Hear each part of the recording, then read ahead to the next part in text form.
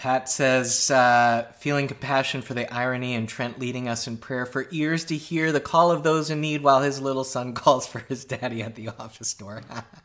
Love this church. I was missing, in person where we get all of the good children voices in the congregation. So thank you, Trent. And yes, thanks, Johnny Cash. Kevin, thank you. Peace of Christ be with you all.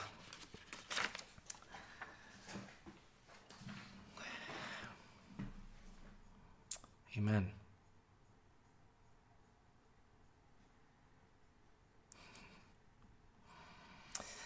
All right.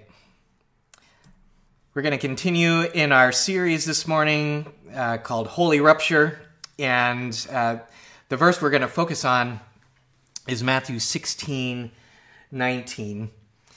I will give you the keys of the kingdom of heaven. Whatever you bind on earth will be bound in heaven, and whatever you loose on earth will be loosed in heaven. These are the words of Jesus in this kind of season right after Pentecost. I appreciate Trent's reading in the book of Acts, where we see that the things that happened to Jesus happened to the disciples, and the things that Jesus did, the disciples do. And there's this invitation by Jesus of, I am entrusting really the authority of bringing heaven to earth to you all. And this concept of Jesus' entrustment of authority to people, to the disciples, I think is a big rupturing moment in the movement of our religious understanding. And some of the proverbs or the maxims or the mantras that have been helpful to me, I want to share with you all. And we've looked at how there's this movement of when we grow up and mature, from don't touch the stove, it's hot, to learning how to cook, to becoming a chef, to owning a restaurant. And I see this passage of I'm giving you the keys of the kingdom is like Jesus saying, I'm giving you the keys of the kitchen. Like, the restaurant is yours. I expect you to cook in it and create nourishing meals for the world. And we saw John's gospel move from this perspective of obedient servant to faithful friend to shared union. And that this progression is really important and encouraged and seen as the goal. So I want us as a church and as people in this community to take responsibility for the authority that Jesus is entrusting with you. That it's necessary to actually take responsibility for authority that Jesus entrusts, to not as the one bury it in the ground because you're afraid of not meeting the owner's expectations, but that we take Jesus seriously on this entrustment, the handing of the keys to the kitchen, that we too learn how to make nourishing meals for us in the world. So here's some other words that we've had over this series, that life is a matter of discernment, not a matter of obedience. And I'm playing off that word of obedience because a lot of times religious communities stop with obedience and not move towards wisdom. So the goal is not, did you follow orders? The goal is wisdom that manifests itself in love. And the mere following of directions does not produce wisdom or shared union. The goal, Peter says, is to participate in the divine nature, the shared union that John talks about. To be a co-heir and co-reigner means you learn how to operate with the wisdom of the triune God in the world. So this brings us to this passage of binding and loosing, which is rabbinic language for making decisions about the text.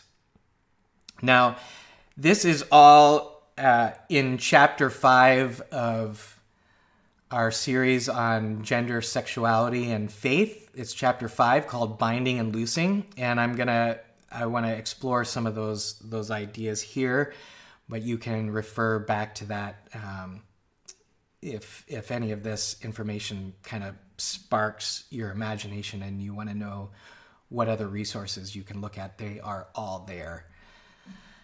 A year ago, this is a year ago, quote from Rabbi Cohen that he had on his Facebook page. Rabbi Cohen, if you remember, is Rabbi Emeritus at Bet Shalom Congregation, our neighbor, who we do a lot of interfaith work with. And this was about a unanimous decision with the Minnesota congregations to say we're not going to do in-person worship in the synagogue. And this quote stood out to me. Unanimity is rare and often unhealthy in Jewish discussion and debate. However, on this we all agree. We choose life. Pekuach nefesh in Hebrew, the saving of life, is of paramount importance in our tradition. Saving one life as is if we save the entire world. Now, this is part of Jewish tradition that I think is an amazing gift to the world, is the preservation of debate and difference. So this is common with Jewish tradition. There's always, there's not one view. There's a wrestling, and there's diversity of views, and in the Talmud, you've got kind of the preservations of all of the debates. And why do you preserve the debates? Because you can see it's about wrestling with the text and developing wisdom for what the meal is we're going to create now, not just serving up leftovers from thousands of years ago, but learning what was the mindset, what were the questions, what were the meals that were being made and why, and then how can we take that and make good meals today. So I love that posture, and I want to do a few case studies in this binding and loosing so you know that this language is actually rooted in a very long Jewish history and tradition of binding and loosing. And what you'll see on the bottom is a spectrum, and say to have a restrictive view of a law is to bind. To have a permissive view of the law is to loose. Sometimes this is called to forbid, bind, or to permit, loose. So all of that language, forbid, permit, bind, loose, restrictive, permissive, is this binding and loosing notion that Jesus is saying you have authority to do that. So the first case I want to look at is of divorce in the scriptures. So we get into the Jewish tradition of how this worked. The passage is from Deuteronomy 24:1, and it's kind of a run-on sentence that leads in interesting directions, but I'll just read the first part.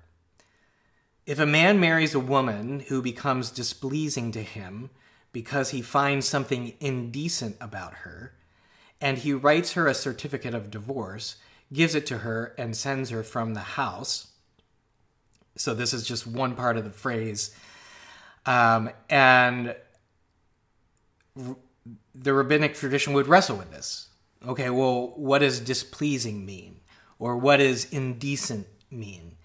And around the time of Jesus, there were two famous rabbis that had two different schools of thought. Rabbi Shammai usually had a very restrictive or forbidding interpretation of the law.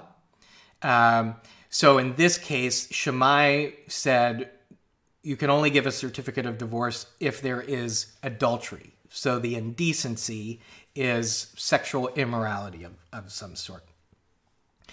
Now, Hillel was in favor of divorce for any reason, anything that's displeasing. So he's famous for saying, if your wife burns your toast, that is grounds for divorce. So you can see in this context that there's a whole kind of discussion going on, and it's also very patriarchal. Okay, so the water they're swimming is talking about men. When do they get to divorce their wives? It's not talking about women, and you could see how this could lead to all kinds of injustices.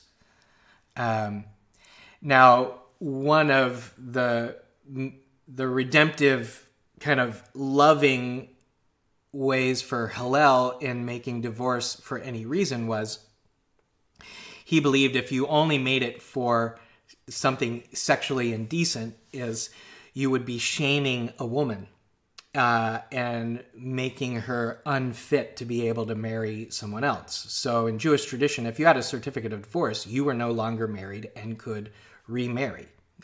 There was no prohibition against that. Now, this conversation, this backstory, we see enters the New Testament. Matthew 19:3, some Pharisees came to Jesus to test him. They asked, is it lawful for a man to divorce his wife for any and every reason? So this question is like, do you agree with Hillel? And Jesus, in this, is very rarely kind of sides with Shammai, but in this case, he does. And Jesus also talks about remarriage. Now, most scholars believe he's talking about a very specific case, which is in regards to Herod, who divorced his wife to marry his brother's wife. And that's what got John the Baptist put in prison, because he spoke against Herod being doing something absolutely ungodly, and John the Baptist lost his head over it. So some of this backstory, even into this case, is that the Pharisees are trying to trap Jesus in the same way and maybe get Jesus arrested and beheaded by Herod for speaking out on his particular divorce and remarriage, which Jesus is saying, yeah, that's not okay. Now, what's interesting in this case is Paul binds and looses in a different way than Jesus. So Paul and his congregations is starting to deal with the issue of both men and women who happen to be in marriages where one of them converts to the way of Jesus and the other doesn't. And he's like, if your unbelieving spouse doesn't want to be married anymore, that's okay. But I want to try to encourage you to stick in a marriage where you can. So this is 1 Corinthians 7:15. The brother or sister is not bound in such circumstances. So now Paul is both talking about men and women having permission to divorce. And Paul doesn't just say, well, we have a word from Jesus. Divorce is only okay if there is this exception, sexual immorality. So Paul is more permissible in this case than even Jesus was. So Paul is taking responsibility for the authority of binding and loosing toward a case in his congregation. So I put this on the spectrum of when is divorce permissible. And I want us to look at it, ask yourself this question. And you, what do you say? If you want to engage in kind of this Jewish practice of binding and loosing in regards to the text, what do you say? And here I'll put myself in this. I don't bind and loose in the same way Jesus did in that case, or even Paul. I would say it this way. When is divorce permissible? When it's the most loving thing you can do. Sometimes divorce is the most loving thing. And so permit it in that case. And we've been a part of remarriages that have absolutely been spirit-filled and manifests itself in love, and it's wise action, and yes, absolutely. So here's where there's actual permission to take responsibility for this entrustment of authority to act in wise, loving ways that manifest itself in love. Now, I think the tradition I really came from gets really nervous about that kind of stuff because we tended to see obedience as like, if you obey, it'll go okay, and I just want to follow the directions. Leah Everson shared last week on this that she had a seminary professor that had like this chart of when it was okay, which ended up just being kind of humorous because you can't make a recipe for wisdom. And I think that's why Jesus is saying, I'm handing you the keys to learn how to cook and make wise meals. And to go back a couple weeks, I think this is what's really important. Well, what are the choir of voices that help us develop wisdom and discernment? It's not just one voice. There's the voice of Scripture. There's a voice of our traditions and saints. There's the voice of the gathered community coming together to discern. There's the Holy Spirit and mystical encounters that move us in wisdom and love. There's my spirit and experience, life experience that plays into this. There's creation in the natural world of what we learn. There's science and education. The poor and oppressed have something to say and teach us about these things, especially when we just consider how divorce is often used as a power move of injustice against those who have less power. And so we have to make decisions that actually bring more justice and power, especially to women. Other faith traditions teach us something. So here, in bringing the Jewish tradition in, it helps us gain understanding to Jesus's words about binding and loosing to Christians who that's often language that they have no idea what it's talking about. Strangers and scapegoats. Donna says, yet it's all because of what the women did wrong. Eye roll, yes, thank you. And why we need a choir of discernment and not simply following the Bible, because a lot of times the Bible is a library that preserves a lot of things that are not wise and need rebuking. And what I love about, again, the Jewish tradition is even within the sacred library, you have books that challenge one another. So Ruth is an argument against Ezra and Nehemiah. So Ezra, Nehemiah is a very forbidding kind of, I'd say early Pharisaical view. There's no mixed marriages. Send your Moabite wives away. And Ruth is this lovely kind of whimsical story of a Moabite woman who then hears the line, his grandmother to King David, right? So the books themselves challenge one another. It's a preservation of the debate.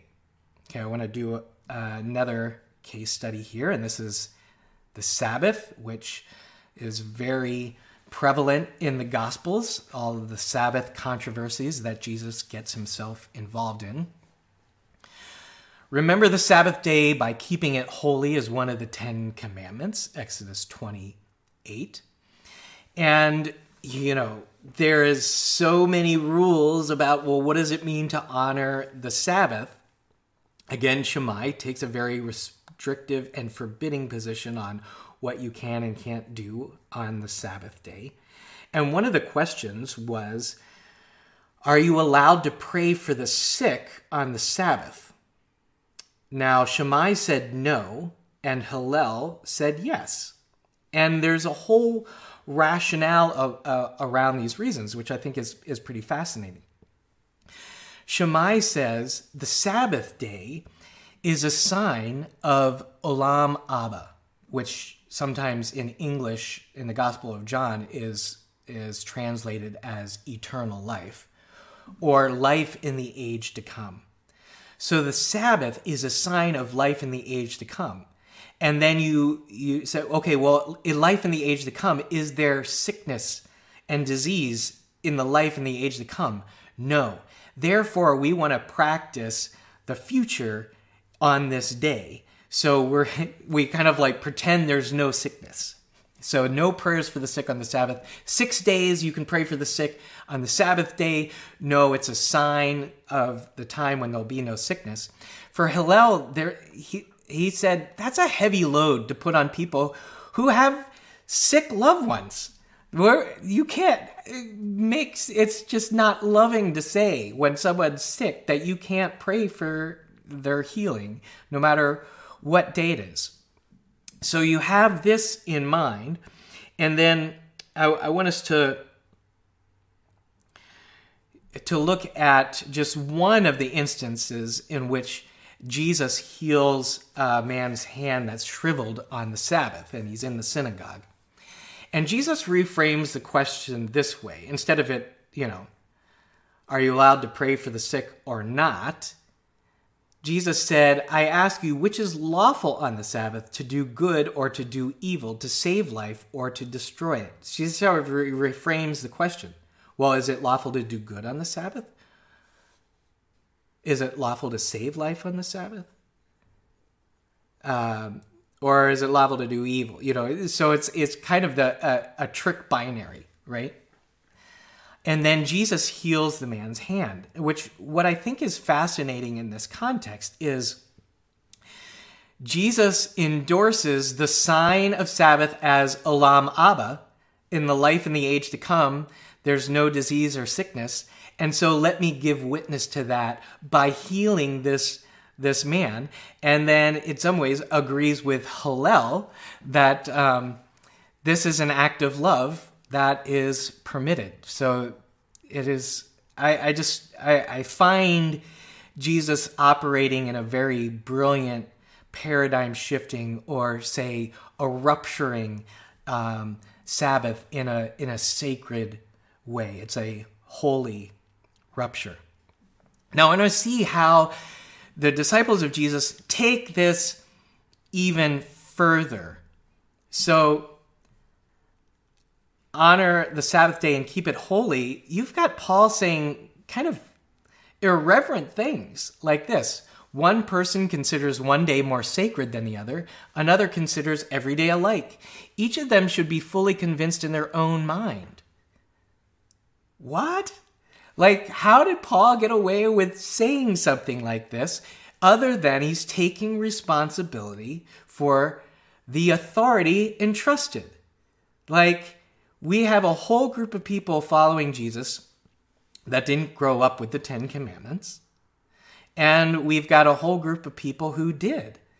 And there's something really important and sacred about Sabbath observance, but it also is pointing beyond just a particular day of the week. And this is the writer of Hebrews kind of takes the idea of Sabbath and just transcends it entirely.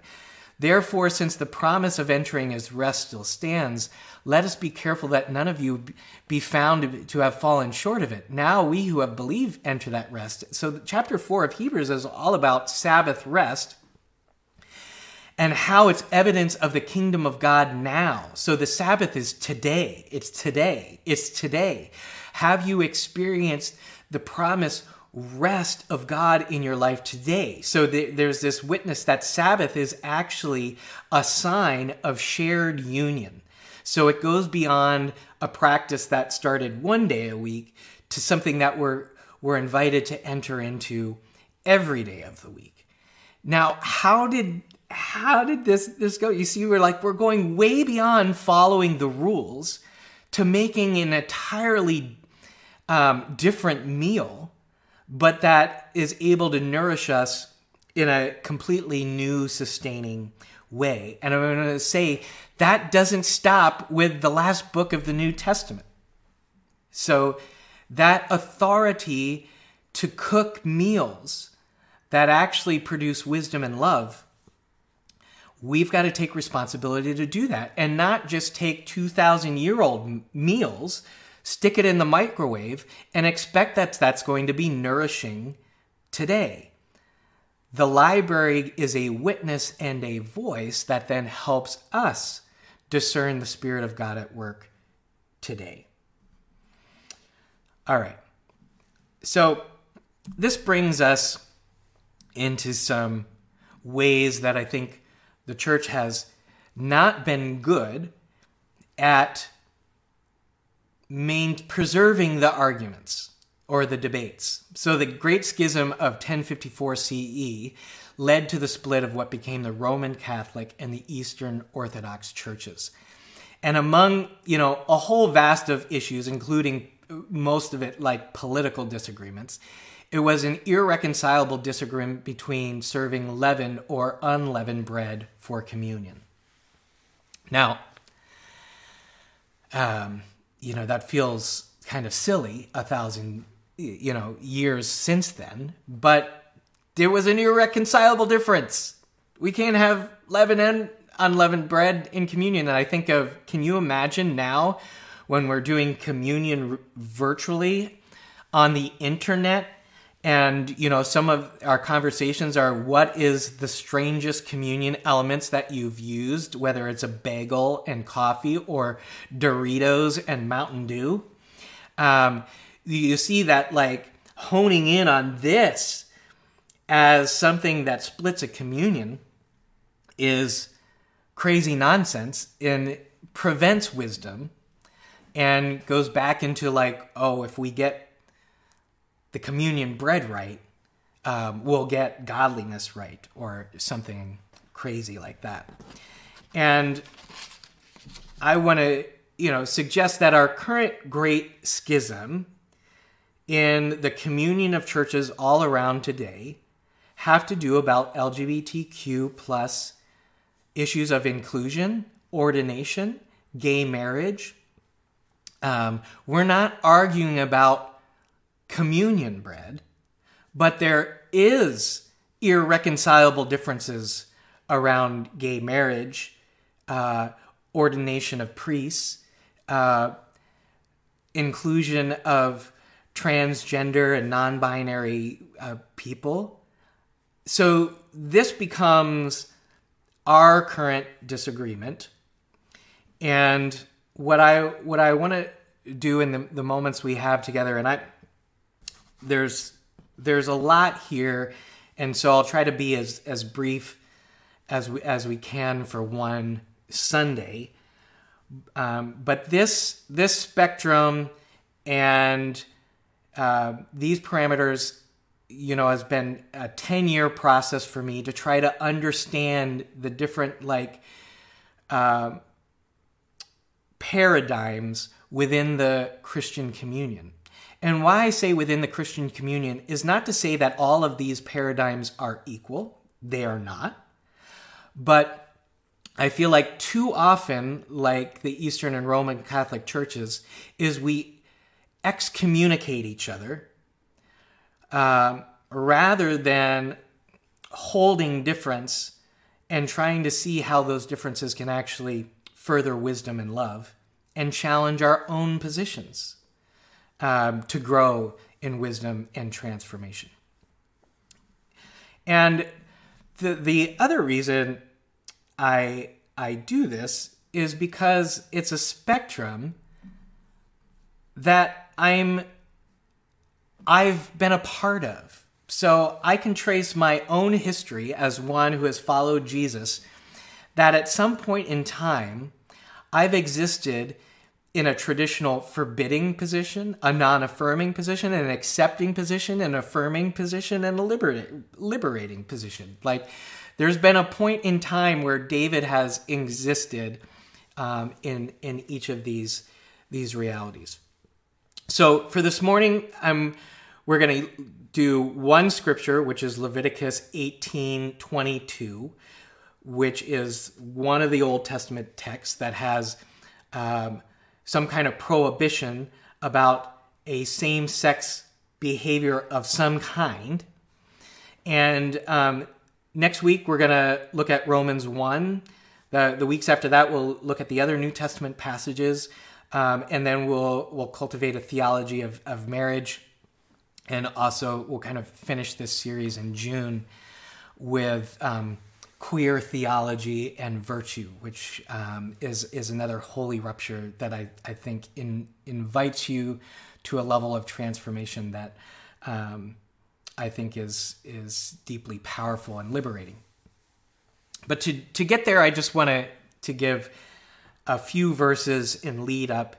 There's more before this that has all kinds of sexual prohibitions, okay?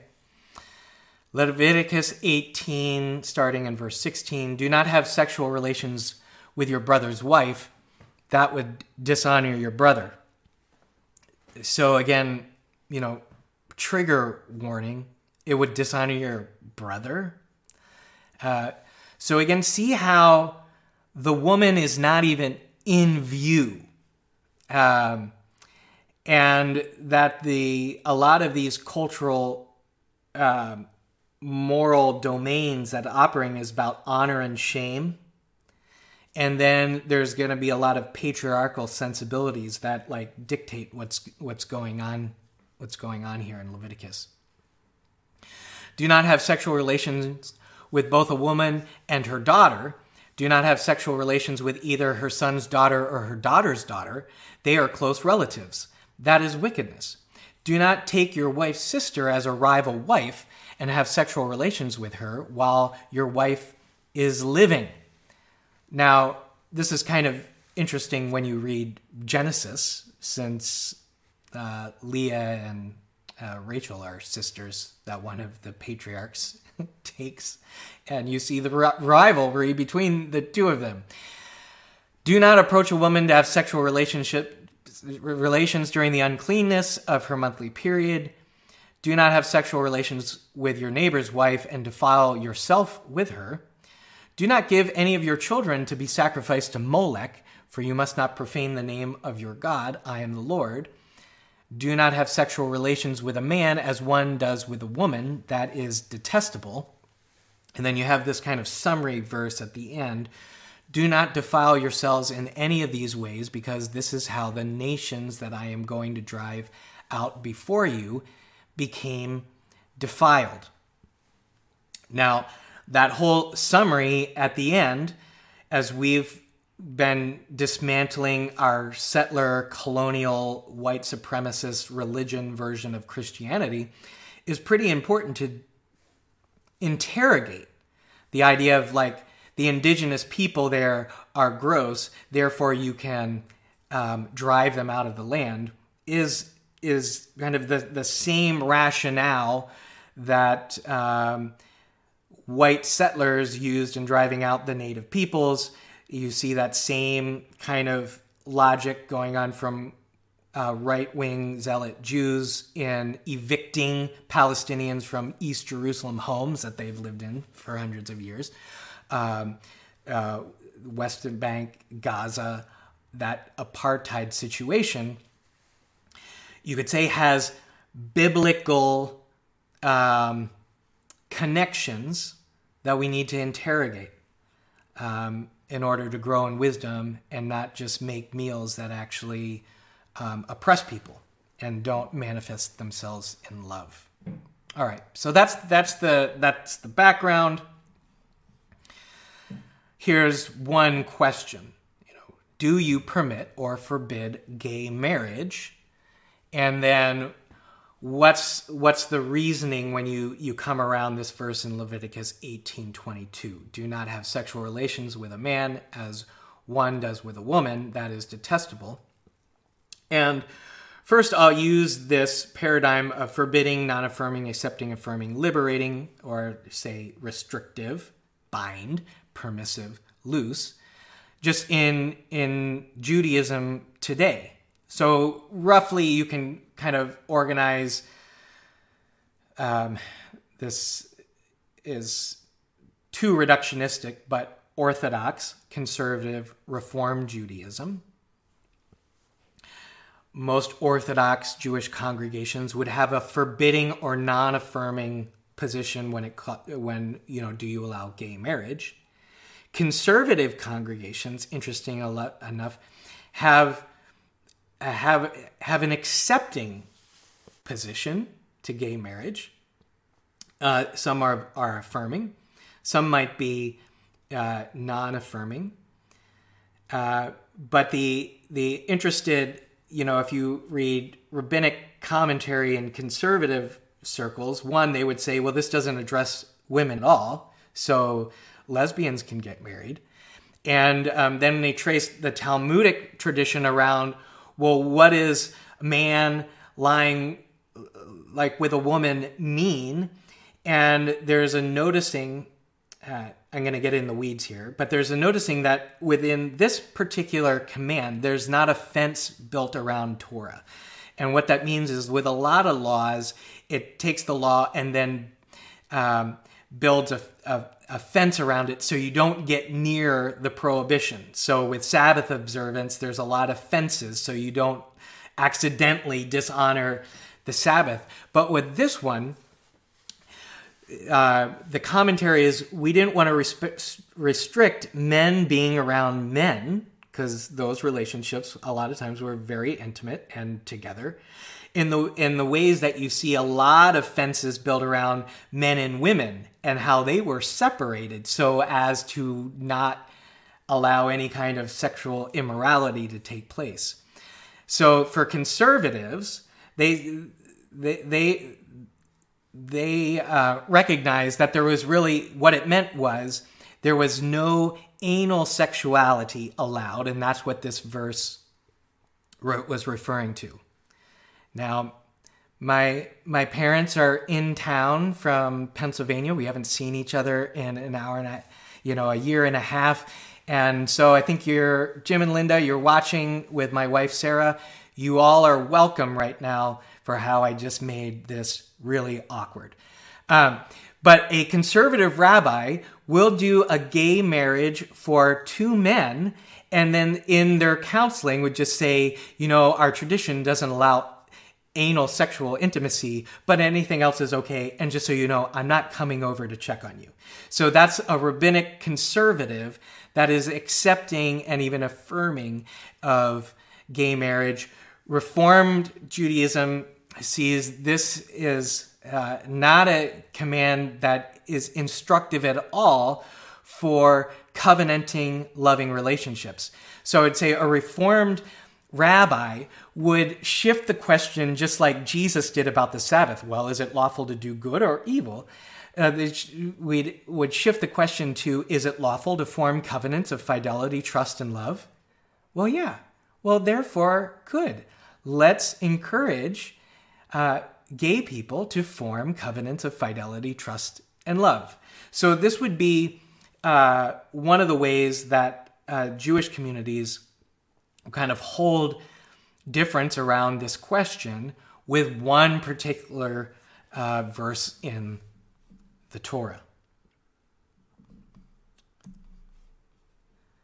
I want to start now with the Christian tradition I'm going to start in the middle of the spectrum, okay? So this would be an accepting position, okay? And I'm going, I can't guarantee this, but I would put Eugene Peterson, I would name as a pastor who operated in an accepting zone in regards to gay marriage, okay? He was a Presbyterian pastor for, 3 decades, and is most known for the translation of the Bible called The Message. And Jonathan Merritt did this interview with Eugene Peterson in 2017, kind of a year before he died. And he asked this question: has your view on, this would be gay marriage or homosexuality, changed over the years? What is your position on the morality of same-sex relationships? Now, the Presbyterian at this time was going through a huge rupture. Okay, the Presbyterian Church has split and formed, two different denominations over this question. Peterson replied, "I wouldn't have said this 20 years ago, but now I know a lot of people who are gay and lesbian, and they seem to have as good a spiritual life as I do." So what this is reflecting on, there's the Holy Spirit's in them just as the Holy Spirit's in me. "I think that kind of debate about lesbian and gays might be over. People who disapprove of it, they'll probably just go to another church. So we're in a transition, and I think it's a transition for the best, for the good. I don't think it's something that you can parade, but it's not a right or wrong thing as far as I'm concerned." So it's not like celebrating. I don't think Peterson would put a rainbow flag outside the church, but he's accepting. So then this question: if you were pastoring today and a gay couple in your church who were Christians of good faith asked you to perform their same-sex wedding ceremony, is that something you would do? And Peterson replied, yes. Well, when this interview came out, there was a huge uprising, backlash.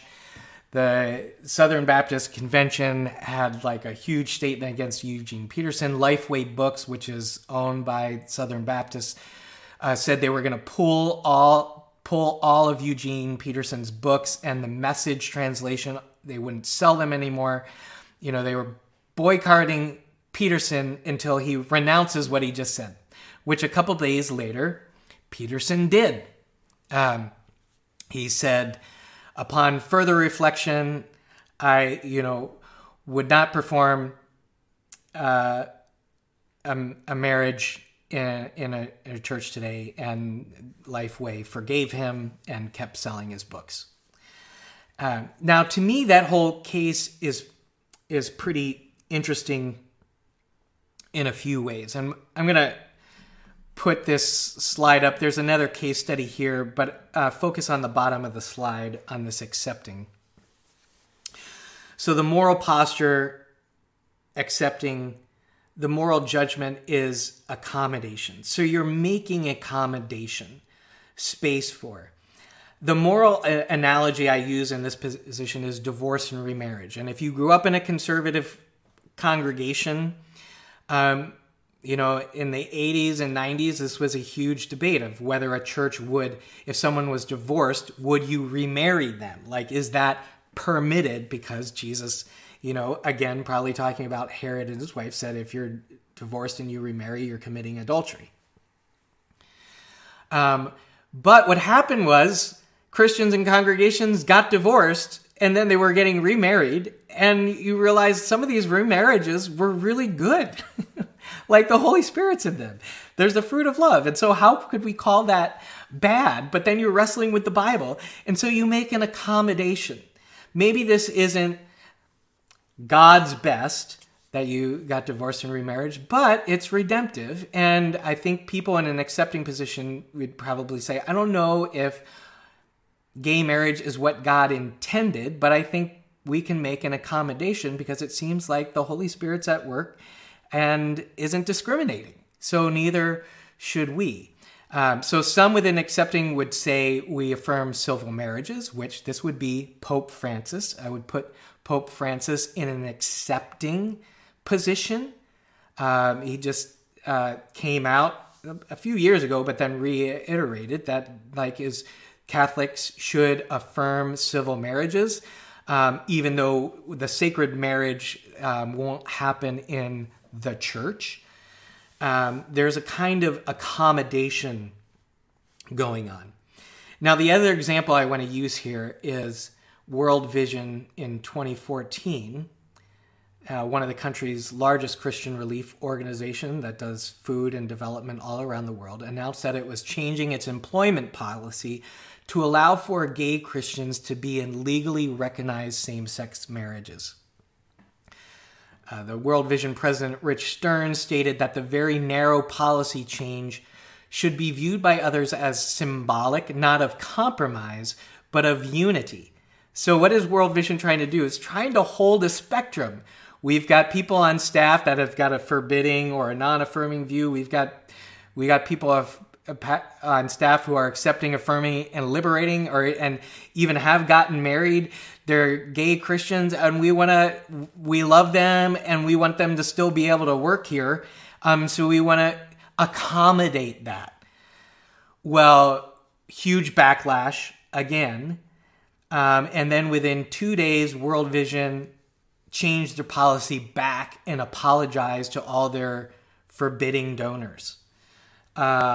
And said they had made a mistake, and no, we really do believe in the authority of Scripture, and we weren't going to allow this. Well, this is devastating. Think about those who are on staff. Like, wow, my organization in a conservative evangelical frame is going to stick their neck out for me. And then they don't when it comes down to the money. And this is the same thing that happened to Eugene Peterson. And people in an accepting position tend to operate in forbidding and non-affirming spaces. And the accommodation just feels like compromise. And usually get bullied by those on the more restrictive end of the spectrum. And then kind of seen as not brave by affirming and liberating people. So that's a case. All right. So real quick, I want to go through kind of some of these others. And as we get to traditional and non-affirming and their like backlash to accepting, this is an example I usually like to give. In Genesis chapter 2, marriage is illustrated between one man and one woman, and that's usually what's held up as biblical marriage, even though that's unsustainable if you read the Bible. However, those championing biblical authority and traditional marriage have learned to accommodate the polygamy of Abraham just 10 chapters later, without that redefining their marital ideal based in the Bible. King Solomon is still included in most Sunday school curriculum, even though he had 700 wives and 300 concubines. This is often done without a single thought as to whether our children might get the wrong idea about marriage from Solomon when we hold him up as the wisest king that has ever lived. So, if you grew up in these spaces, and I'm going to say myself, I used to use this line. If your response to an inquisitive child is God allowed polygamy because it was culturally acceptable at the time, God made an accommodation because of culture, then perhaps a pause is warranted before pulling Eugene Peterson books off the shelves. So accepting people still, I think, would operate in a way of understanding the Bible as kind of the single source of authority, not a choir. So I personally don't live in that space anymore, but find it really hard to justify their accommodation. But I would say if I'd say 10 years ago, I would have considered myself accepting. This would have been my response at the time.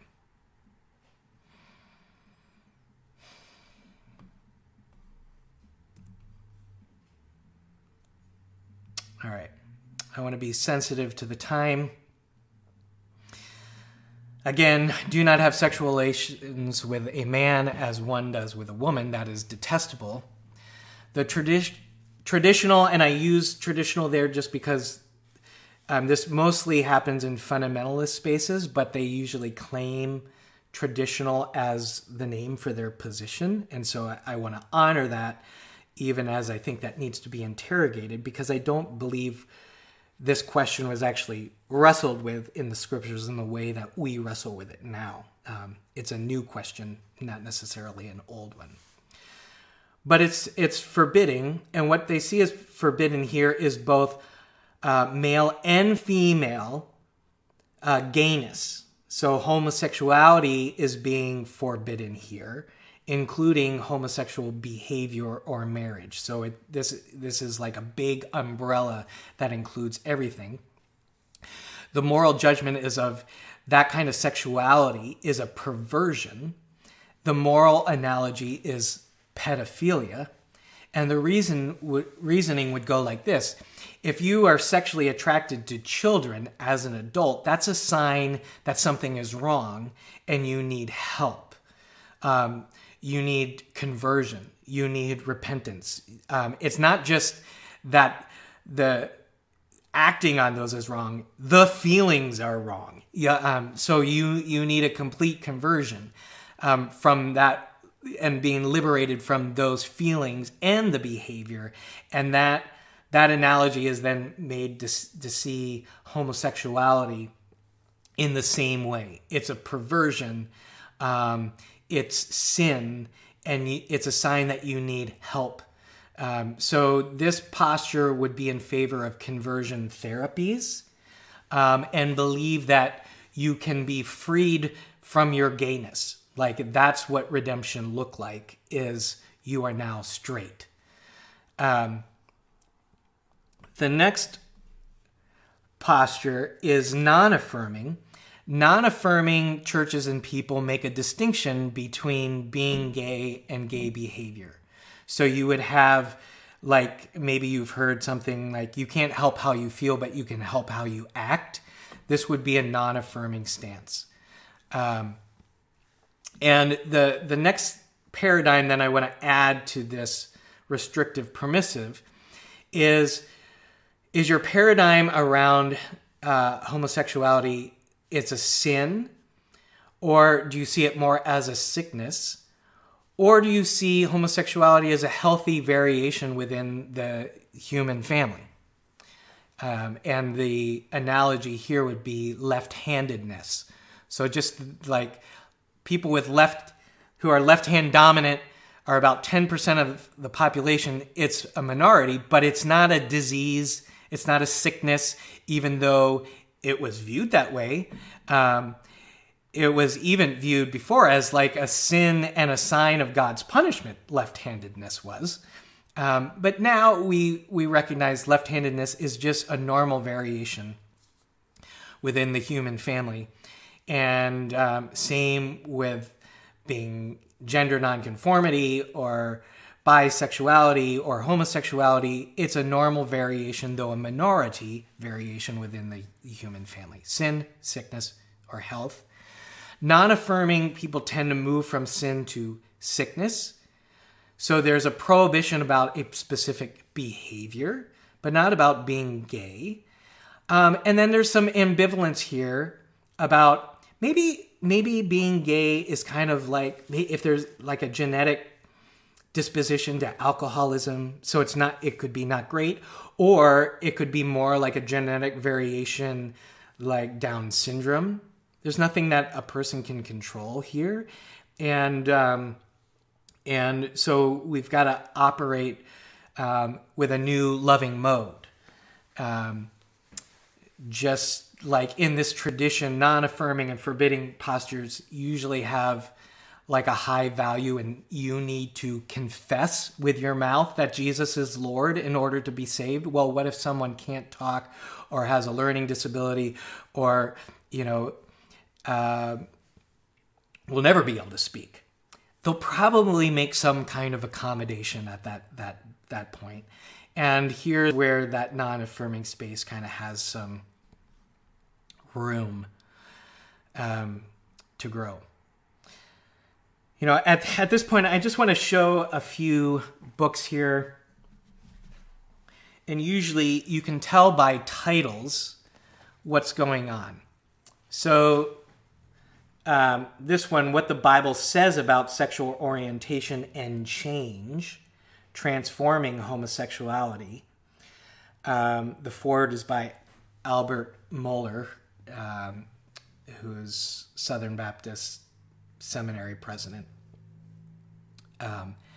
This would be a forbidding posture that's promoting conversion and change. So you don't have to be a homosexual anymore. Pray and repent, and you'll be able to be straight, hopefully. So that's the goal. People to be loved by Preston Sprinkle. Why homosexuality is not just an issue is distinguishing being gay to a prohibited gay behavior. So this would be a non-affirming stance. Sometimes it's called your church should be welcoming of gay people, but unaffirming of same-sex marriage. Wesley Hill is a gay Christian. He wrote this book, Wash and Waiting. Would be non-affirming of same-sex marriage, but does a lot to help, say, non-affirming congregations and maybe even forbidding congregations to start recognizing gay people as not somehow flawed, not God haters, full of the Holy Spirit. And he's either a new or Old Testament scholar in the seminary. He usually comes to all non-affirming conferences to be like the gay person that can help affirm their non-affirming position.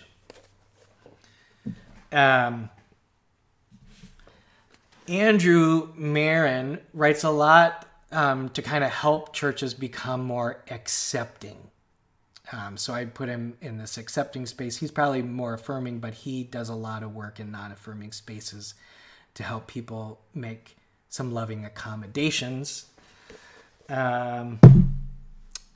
Those can be there. All right. Real quick. We'll see. I want to look at an affirming and liberating postures just in closing to get this full spectrum, at least in one Sunday, right? Both accepting, affirming, and liberating positions would understand what's happening in Leviticus as largely a patriarchal honor-shame lens that we need to interrogate and move on from. So they would translate this verse with this commentary. You shall not lie with a male as one lies with a female. It is detestable to the patriarchal understanding of reality. And so patriarchy still informs most of our sensibilities and even our disgust responses. And since men are seen as higher than women, you know, the worst thing that a man can do is like act like a woman. And that's some of like what gayness represents. And that's disgusting. That's gross. That's being soft, which we'll look at in a few weeks. But in the affirming standpoint, it sees sexual intimacy is a sign of covenantal love. The covenant of marriage is what makes sex sacred and holy. So just like there's heterosexual sexual immorality and there's homosexual sexual immorality, what makes sex holy and sacred is the marriage covenant, is the covenantal commitment. And so, yes, we should encourage gay people to marry. That's like the one appropriate place for sexual intimacy and expression. So the moral judgment here is consecration. Sex was meant to be consecrated in covenants. That's what makes it sacred and holy. The moral analogy here is it's a sacrament. So gay and straight couples can experience the grace and love of God in these covenants, and it can be discipling. Like marriage can be a refining of love. And we want to make that open and accessible to all people, whether gay or straight. So there's an affirmation. It's more than an accommodation. No, this is good and healthy. And the moral direction for gay people is to get married. Don't have one-off encounters. Sex was made for marriage, and so it's also, we've made a place for you. So then this is, again, taking responsibility for the authority of binding and loosing. So the movement from accepting to affirming is one from kind of a sickness accommodation to, no, this is healthy and good. All right. And finally, liberating.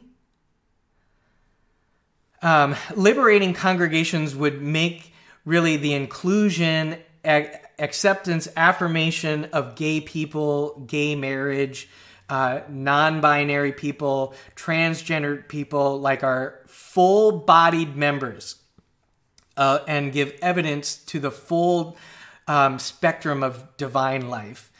You kind of use Galatians 3:28 as inclusive of this sexual spectrum. So there is neither Jew nor Gentile, neither slave nor free, nor is there male nor and female, for you are all one in Christ. So the moral judgment here is one of celebration. You are healthy in who God made you to be, and there's healthy, loving ways of working out your sexuality. The moral analogy here is left-handedness. Your sexuality is a normal variation, and we can see evidence of that in the animal kingdom. So this is kind of the encyclopedia of animal homosexuality. If, for a lack of a better word, that's what the scientists are calling it. Animal homosexuality and natural diversity. There's over 450 species that demonstrate normal variation of homosexual behavior.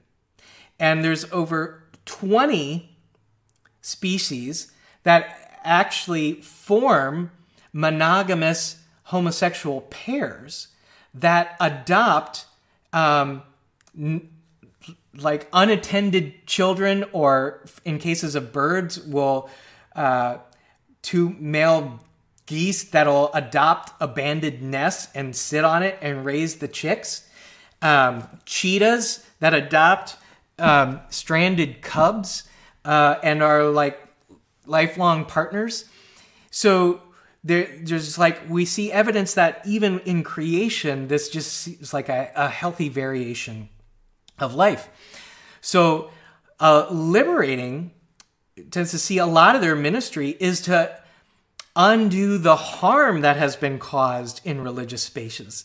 So liberating people believe that forbidding congregations are the ones that need conversion therapy to convert from their sin sickness mindset to understand health, and want to make spaces where LGBTQ siblings are fully affirmed and not shamed in who they are. And the difference between liberating and affirming congregations is liberating congregations tend to see how marriage has been used patriarchally in oppressive, sexually abusive situations. So liberating congregation is going to want to disciple people beyond a marriage ceremony, to have mutually consensual sexual intimacy, that there cannot be a power dynamic that's inequitable when it comes to our sexuality.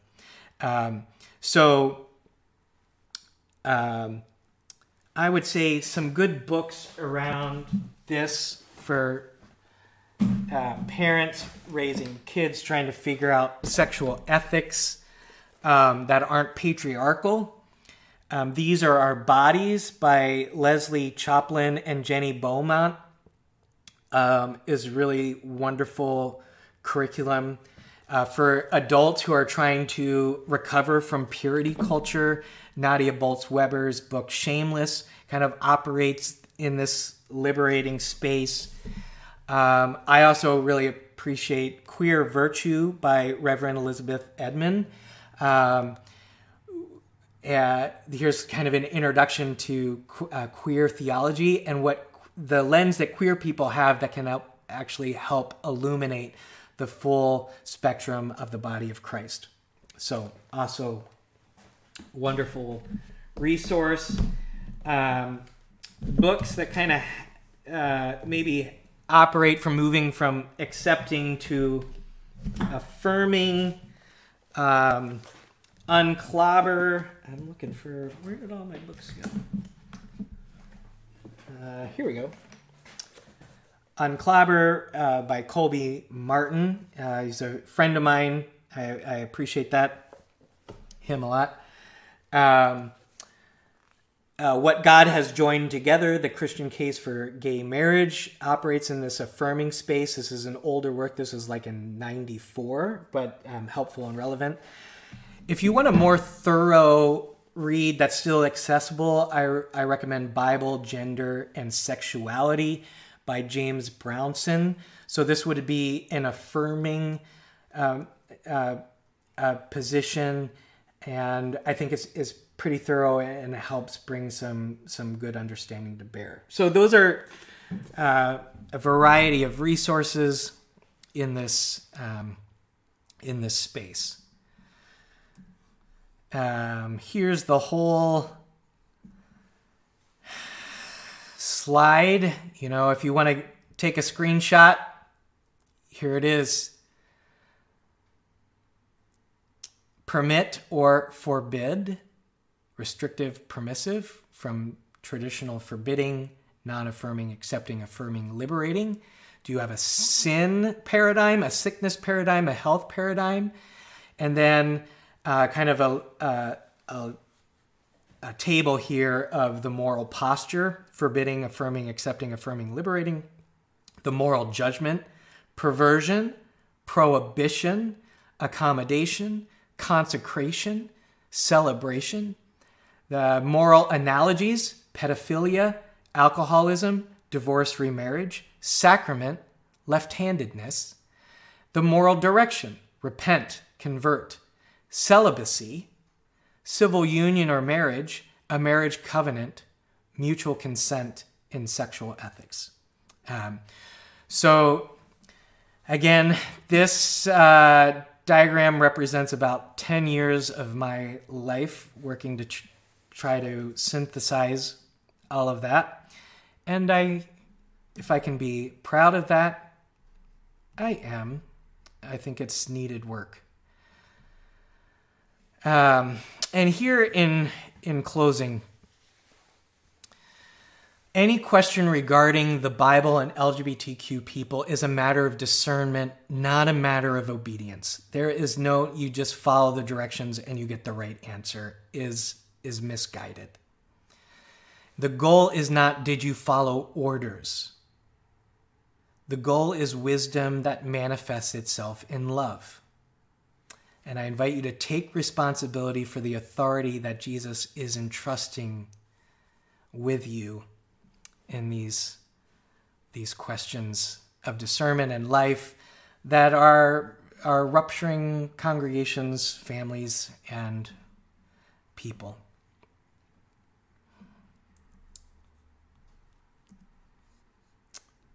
I'll close with this and get your comments here before communion. Again, thanks for spending an extra long morning on a holiday weekend with me. I know that was a lot to digest, but I kind of wanted to try to accomplish it in one sitting. Galatians 5:6, the only thing that matters is faith expressing itself in love. And you know what I would say with all of these different dimensions within the Christian communion, the question for me as I moved along was, does this actually produce love? Does this produce love? Does this thinking, does this reasoning actually manifest itself in love? And am I able to discern that love is happening, or am I closed off to it? Oh man, you've got great comments, and I've neglected it for so long. All of these authors are white males. Yes, not calling you out, but definitely calling us to broaden our reading base collectively.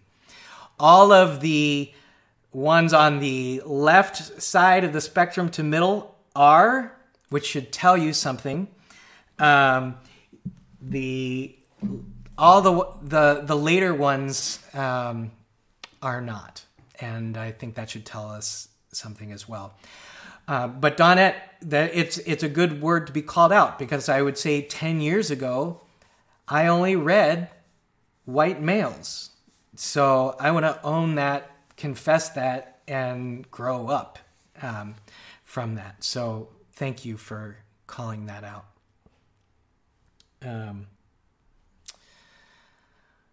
We just said to ourselves while listening, we're so thankful to be at a church that's having such an open and honest conversation about this. So grateful. Thanks, Jason. Side note, seems to be that patriarchy keeps coming up over and over and over, and a central problem as playing a central role in so much of our bad theology. I would say yes to that, and when combined with imperial logic, it's really devastating.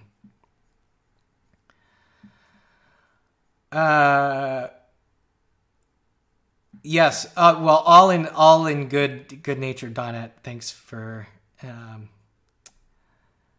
that comment as well. Unfortunately, the history of theological education has meant that there's still a huge gap between the number of men and the number of women who engage in theological writing and have presence in theological discussions. Folks should add Sarah Coakley and Catherine Sonderegger to their list. Thank you. I will do that as well. I'm not familiar with them. Blue Babies Pink, hugely helpful to me. That is a wonderful podcast of a lovely gay gentleman who grew up in a very conservative church in the South and telling his story. It is really a wonderful one. So look that up. Blue Babies Pink. Yes. Megan says, second this. Yes, and we don't need to limit our learning to proper formal theologians, and we have much to learn from a variety of cultures and how they have historically and currently navigate same-sex relationships. Folks all along the sex-gender spectrum, etc. So many teachers. Yep, Donette, thank you for that. Let's expand our choir beyond like the first three in the list is really helpful, again, to developing wisdom that manifests itself in love. Kevin, I third this. I recently listened to Blue Babies Pink. I don't know why I can't say this. It was very helpful and easy to listen to. Fantastic. Church, I love you. Thanks for the conversation and for moving it forward. I appreciate you all so much, and know this was a lot for a morning. So if you're still with us, I'm grateful.